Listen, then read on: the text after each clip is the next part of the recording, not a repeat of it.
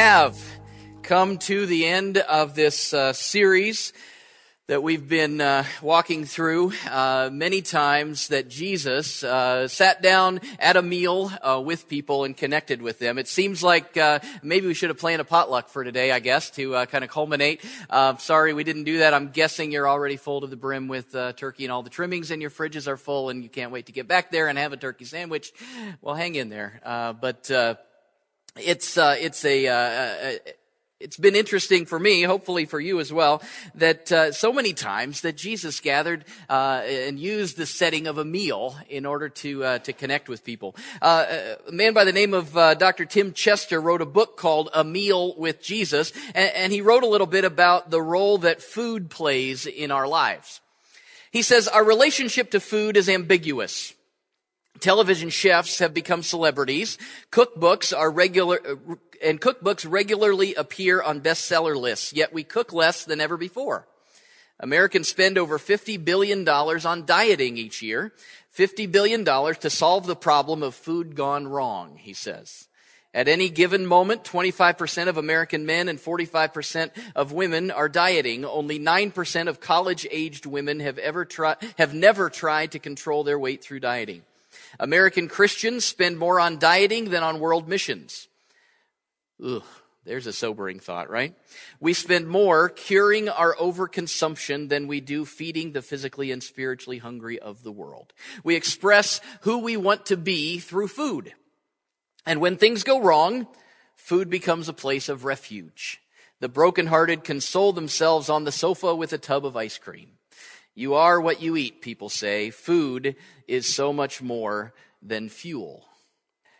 Because food is so much more than fuel, it also tends to be a great context of where we live life. We're always sitting down to a meal or grabbing something to eat, and so we're connecting using that food as the context of connection. Again, Dr. Tim Chester says food connects. It connects us with family. It turns strangers into friends, and it connects us with people around the world. Consider what you had for breakfast this morning. Tea, coffee, sugar, cereal, grapefruit. Much of it was produced in another state or even another country. Food enables us to be blessed by people around the world and to bless them in return. And Jesus, who knew all things, he knew who we were and how best to connect with us, used food many times to do just that. There are 3 times in the Gospels where Jesus finishes this sentence. The Son of Man, he refers to himself many times as the Son of Man. The Son of Man came, and 3 different times he uses that phrase. The first time he says the Son of Man came not to be served, but to serve, and to give his life as a ransom for many.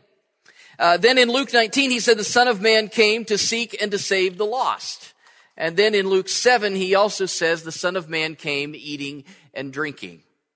So the first 2 talk about why he came, his purpose. The last one there tells how he chose to accomplish those things many times as he's eating and drinking his way into relationship with people. And so we've seen from supper with a couple of people to feeding multitudes and everything in between, Jesus taught and connected with people over meals. And today is the last time in his earthly life when we see him doing it. This time, Jesus actually cooked the meal. And it's not exactly, I know we call this dinner with Jesus. It's not exactly a dinner. It's actually breakfast on the beach with 7 of his disciples. It's found in John chapter 21, beginning in verse 1. Afterward, Jesus appeared again to his disciples by the Sea of Galilee. It happened this way. Simon Peter, Thomas, also known as Didymus, Nathanael from Cana in Galilee, the sons of Zebedee, and 2 other disciples were together. I'm going out to fish, Simon Peter told them, and they said, we'll go with you. So they went out, got into the boat, and that night they caught nothing. Early in the morning, Jesus stood on the shore, but the disciples did not realize that it was Jesus. And he called out to them, friends, haven't you any fish? No, they answered. And he said, throw your net on the right side of the boat and you will find some.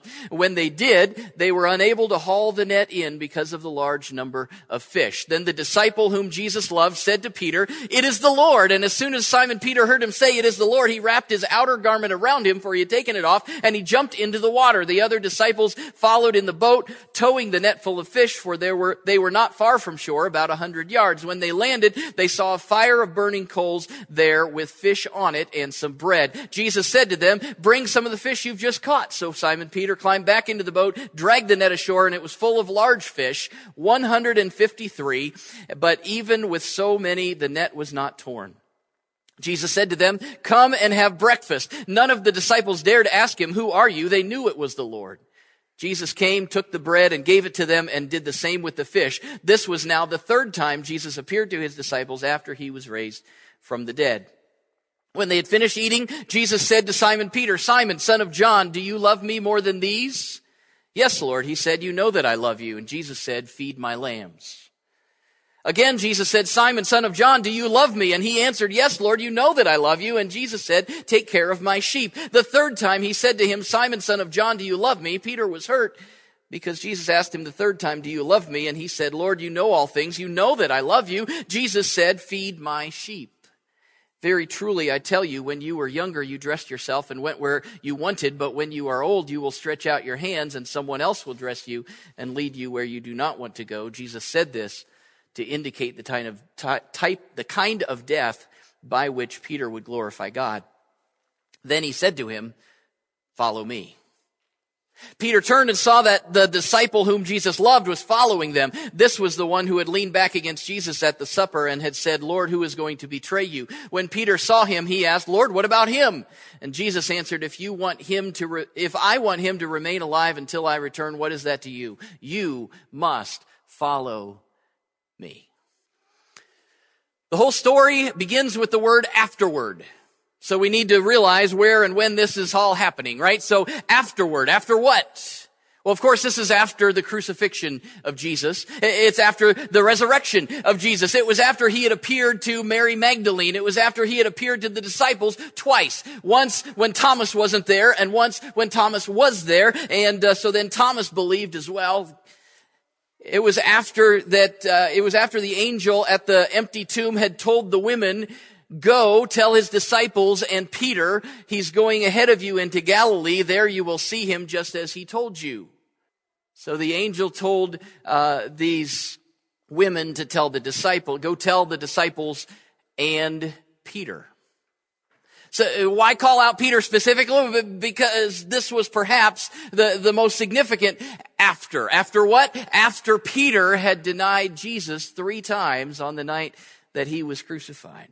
Peter had failed Jesus miserably, and it sounds like Jesus wanted to make sure that Peter was there when he met with them in Galilee, that he knew specifically he was still invited. I don't think we need stories today of times when you failed someone. I would guess if I asked for a show of hands, you would always all say that at some point you have failed someone. I remember back to the days leading up to our first anniversary. And I knew that I needed to do something extra special, and I also knew that I didn't have much money to do it. And so we planned that we would try to get away. We were in seminary in Kansas City, so we'd try to get away somewhere. And so we booked a hotel in the famous romantic getaway of Omaha, Nebraska. I'm telling you, Omaha. What happens in Omaha? No, I'm just kidding. We decided together, we didn't have much money, not that, just get away. So that wasn't the failure. Maybe, I don't know. Anyway, that was maybe part of it. So now I knew I had to do something extra special for the anniversary gift. I had caught on that jewelry would be great, maybe a ring of some type.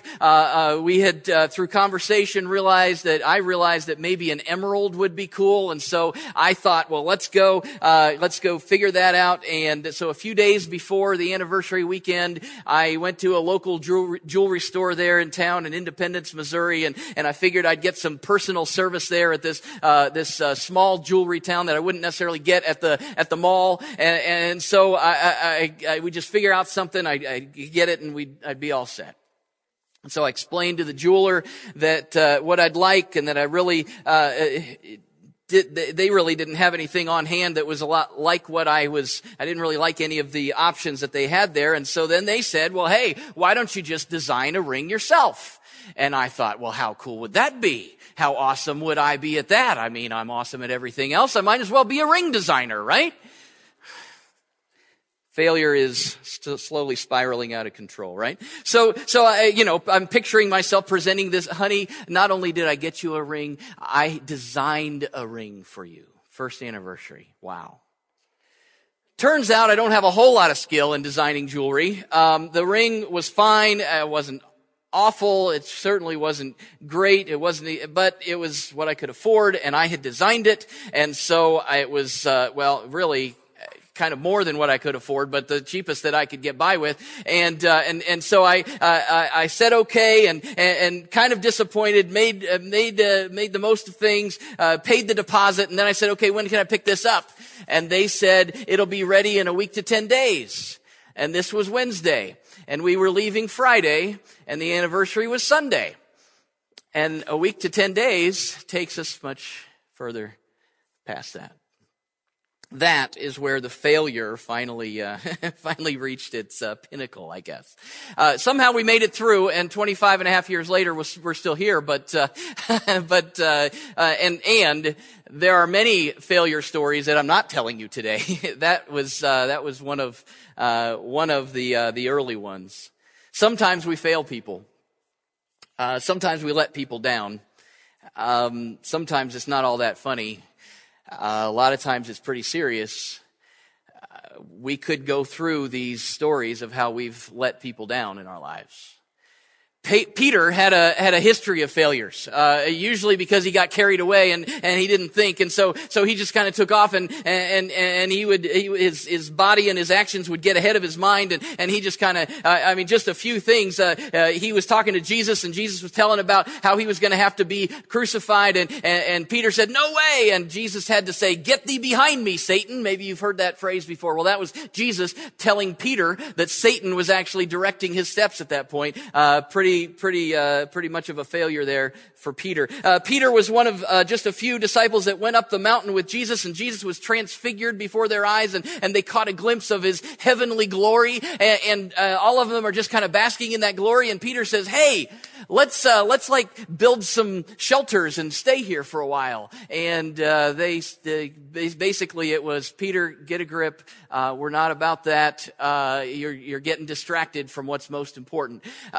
Peter was one of the disciples that Jesus called close to him in the Garden of Gethsemane on the night he was betrayed. And he said, just sit and pray for me. I'm in anguish, and just pray for me. And he came back, and Peter and James and John were sound asleep. And that happened a couple of times, and he failed.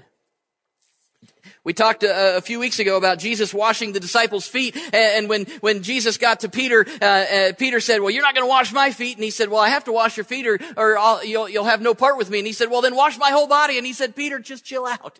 I'm going to wash your feet." And that's what it has to be. Quit making more of this than it needs to be. Here's maybe my favorite one, and maybe I'm reading a little bit into this. I don't know, but the disciples went with Jesus to the garden. The people came that evening to arrest Jesus, and Peter pulled out his sword and he cut off somebody's ear, right? I'm convinced Peter was not aiming to cut off that guy's ear. This was a big failure because he was shooting to cut off the guy's head, right? I mean, he was trying to, guy dips down, cuts his ear off instead. Even in trying to defend Jesus, he had a bit of a failure. Peter had a history of stumbling and bumbling through life and through relationships. But his big failure on that night, after the garden and falling asleep, after cutting the guy's ear off, was that he failed Jesus, not just in this bumbling kind of way, but failed Jesus and the relationship, right? And Jesus had predicted, and certainly it came true 3 different times, in order to avoid persecution, in order to not lose his place around the warm fire, as Jesus was being interrogated and tortured, Peter denied that he even knew him. He had messed up, and Jesus knew it. But he also knew that he wasn't done with Peter. And so his specific instructions were these women needed to invite the disciples and Peter, go into Galilee where they'll see me. It appears then that the disciples had obeyed those instructions. So they had seen Jesus a couple of times. They'd realized he was alive, but then he had said, go into Galilee and I'll meet with you there. And so they were in Galilee, but there weren't any more instructions. And so while they're there, Peter's sitting around and it's nothing else to do, right? And so he says, I'm going to go back. I'm going to go fishing. And several others went along. Some have suggested maybe they were abandoning the ministry and going back to their old way of life. There's no indication that they're going back to this long term, but simply they're hanging out in Galilee waiting for Jesus to show up again. And so they went out and went fishing. And while they were waiting there, Peter says that while they're out fishing, it's really not a great, get another failure, I guess. They go out fishing and Peter can't even catch a fish.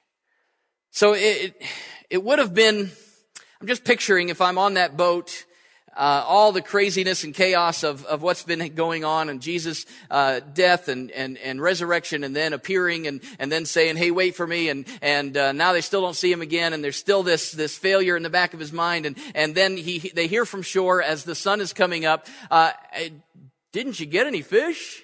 I'm guessing these disciples, these fishermen, I don't know, unwelcome advice, I think probably, as Jesus says. They didn't know it was Jesus yet. Didn't you catch any fish? Well, try the other side of the boat. That's how it would have come across, right?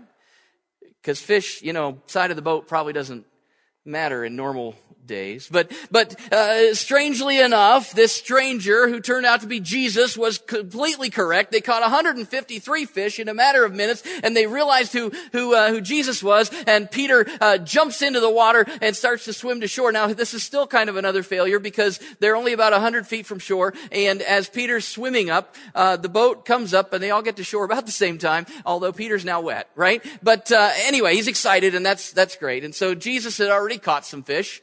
It looks like he's even baked bread, enough for 8 himself and these 7 disciples. He tells them to bring some more fish over, and they all had breakfast on the beach. And the last part of this story, the last half of the story, really gets us to why this meal would even be included in Scripture.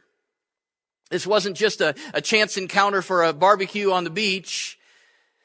Everything about this story points to a purpose as to why this happened. Jesus had left instructions, again, especially Peter, to come.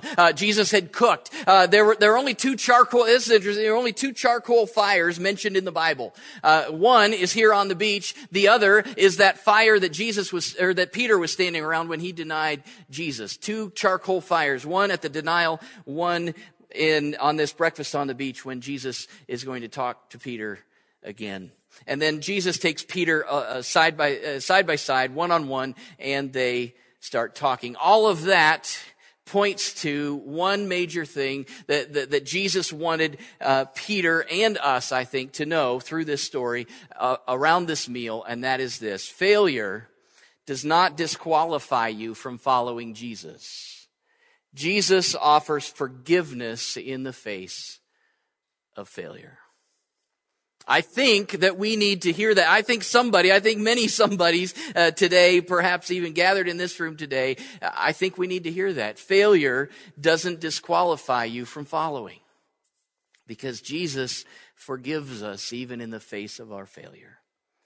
So as Jesus talks with Peter 3 different times, he asked if Peter loves him, right? And much has been made about that over the years with the specific Greek words, and Jesus uses the word agape. Do you love me? And the word Greek word agape is God's holy, other-centered kind of love, this perfect love. And Jesus says uses that word the first 2 times. And Peter always responds with another word for love, phileo, which is more of a friendship kind of love, more of a side hug kind of love. Right? And so there's much has been given, talked about. It would have read, if we could read Greek, and we can't, and that's okay, but it would have been a bit like this. You go ahead and go to that next slide. So it would have maybe looked like this. Jesus would have said, Peter, do you agape me? Do you love me perfectly? And Peter would have said, Lord, you know that I phileo. You know we're friends. Side hug. And then Jesus says, Peter, do you agape me? Do you love me perfectly? This deep, abiding, selfless love, this complete commitment. Do you love me? And Jesus says, or Peter says, Jesus, you know that I'm your friend. Side hug. And so then Jesus says, Peter, do you even side hug me? And Peter's kind of put out because Jesus used that term and said, yeah, you know that we're friends. We're friends. And that's how that reads. And there could be a lot to that. I think there is something to that. I don't think it's the main point. A lot of people have made a lot about this, but I think it's important to note that Peter still has some growing up to do in his love for Jesus. And through the course of, as we read about Peter, through the rest of, through the book of Acts and beyond, we see that he did a lot of growing up in his love for Jesus. And so that's an interesting note to see here in this scripture.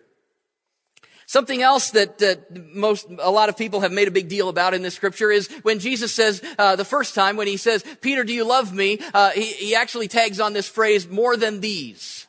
Maybe you read that and you're going, well, what does he mean by that? Well, there could be three different things he means by that, right?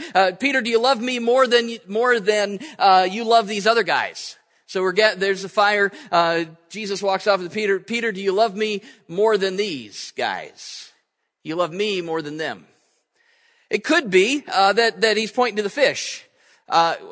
In a way, pointing to his former life, right? Do you love me more than this lifestyle, more than these fish, more than what these fish represent? Do you love me more than your former lifestyle? Or it could be, do you love me more than these guys love me? Any of those could be an accurate rendition of or translation of what this scripture says. And maybe it's not all that important to figure out which one, because all of them could be and maybe even should be true.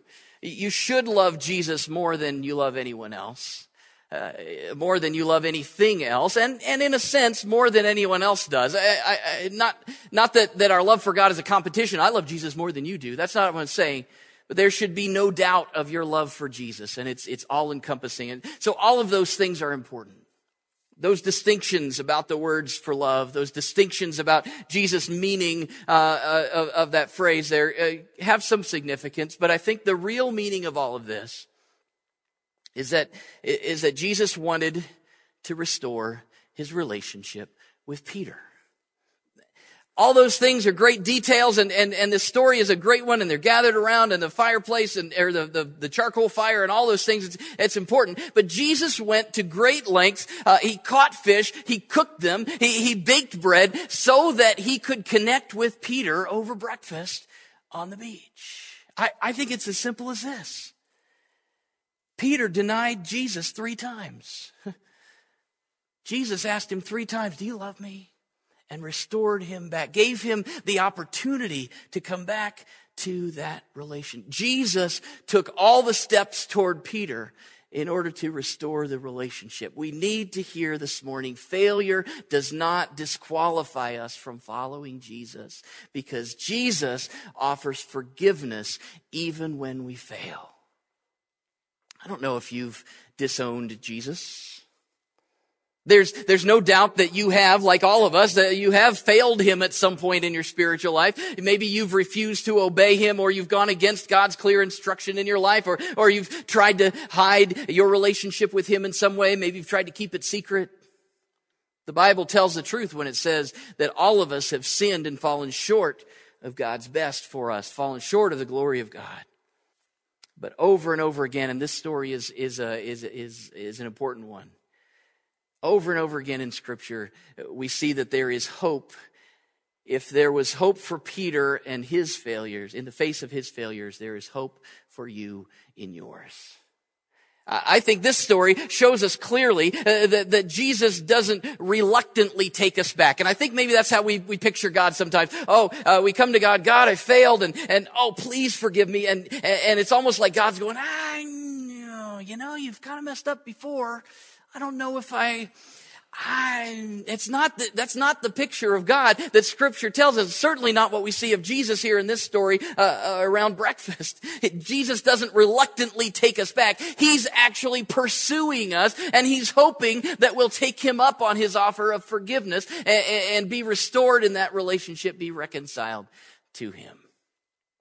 We see from this story there are a couple of things that will characterize our lives if our relationship with Jesus is on track. Because it's not just, oh, I failed, oh, no big deal, Jesus will always take me back. That's not what we're saying. There are some things, and Jesus is, he drills down deep with three different. Do you really love me? Is this something that do you love me? This isn't just, oh, go ahead and disown me tomorrow and I'll fix breakfast again next week. There are some things that characterize our lives as we take Jesus up on his offer of forgiveness, even in the face of our failure. One thing that we will do, one thing that will characterize our lives is that we'll serve. We will serve Jesus. Every time Peter said, yes, you know that I love you, Jesus followed it up with an instruction, right? Something like, feed my sheep or feed my lambs, take care of my sheep. Jesus isn't a shepherd. Well, he is, but he wasn't talking about physical sheep here, right? He's saying, serve me, take care of the people around, love me by serving the people around you. If you love me, you will serve. So part of what it means to take Jesus up on his offer of forgiveness in the face of our failure is that we will serve. Obviously, we've talked a lot about that today and have the chance to do that this summer. We have multiple chances to do that around here in and through our church. Serving other people, helping you do it all the time in your families, extended family and friends. Helping it's part of who we are. If we love God, we're going to be serving others. It will characterize our lives. And then one other thing that we'll be doing, and it all kind of just feathers in together, not only will you serve, you'll also follow. 2 times in a few verses here toward the end of the story, Jesus tells Peter to follow him. It wasn't the first time that Jesus had told Peter to follow him. Ironically, maybe not so ironically, I think probably by design, on the shore of this same lake, over 3 years previous to this breakfast on the beach. Could have been in the very spot. I don't know. We don't know where they were around the Sea of Galilee that day. Another miraculous catch of fish. Peter had gone out fishing and hadn't caught anything, and Jesus said, put your nets down on the other side of the boat, and they came back with this miraculous catch of fish, and they towed it to shore, and Jesus said to Peter and James and John, and he said, you'll no longer fish for fish. You're now going to fish for people. Come, follow me. And they had seen miraculous things, and they'd heard Jesus teaching, and they'd grown close to him, and they were part of this amazing movement of God as Jesus is moving and working in their lives. And so a whole lot of ministry and a whole lot of learning and a whole lot of growth had taken place between that first invitation to follow and this day on the beach. Jesus had been persecuted and crucified and resurrected. And now just a few days before he is to go back into heaven, Jesus reemphasizes to Peter that the instruction is still valid. Just because all of that stuff has happened doesn't change my initial invitation. Peter, follow me.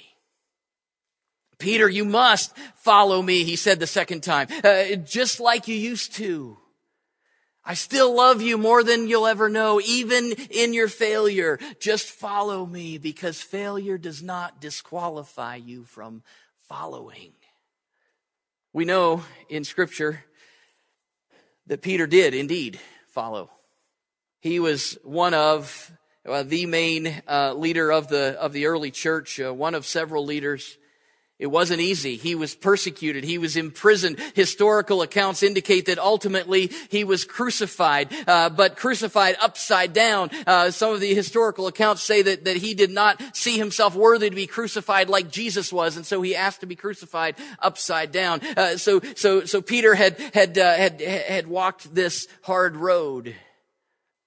And in that, he had faithfully followed Jesus and spread the gospel all over the known world of that day. He did indeed follow by serving because he loved his Lord with all of his heart.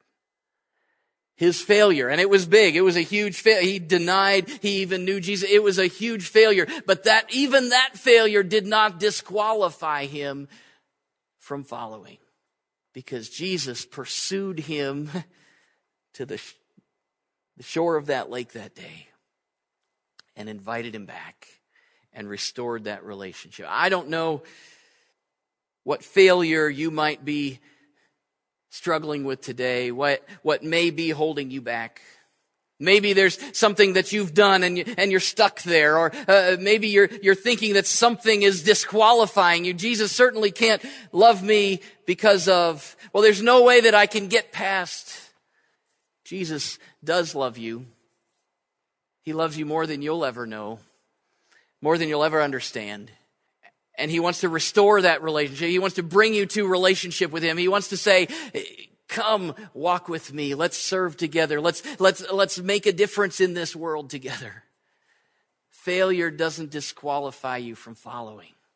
Jesus wants to restore that. Certainly, we've got to confess, and we've got to make a turnaround. And in that, we step into a new life with Christ, and we're serving him, and he's changing us from the inside out.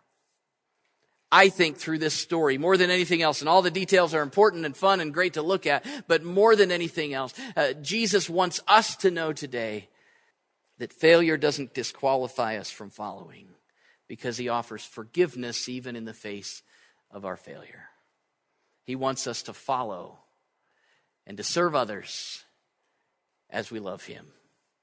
Father God, you see all things, and you see our hearts, and you know our failures. Lord, so many times we let those things keep us from you.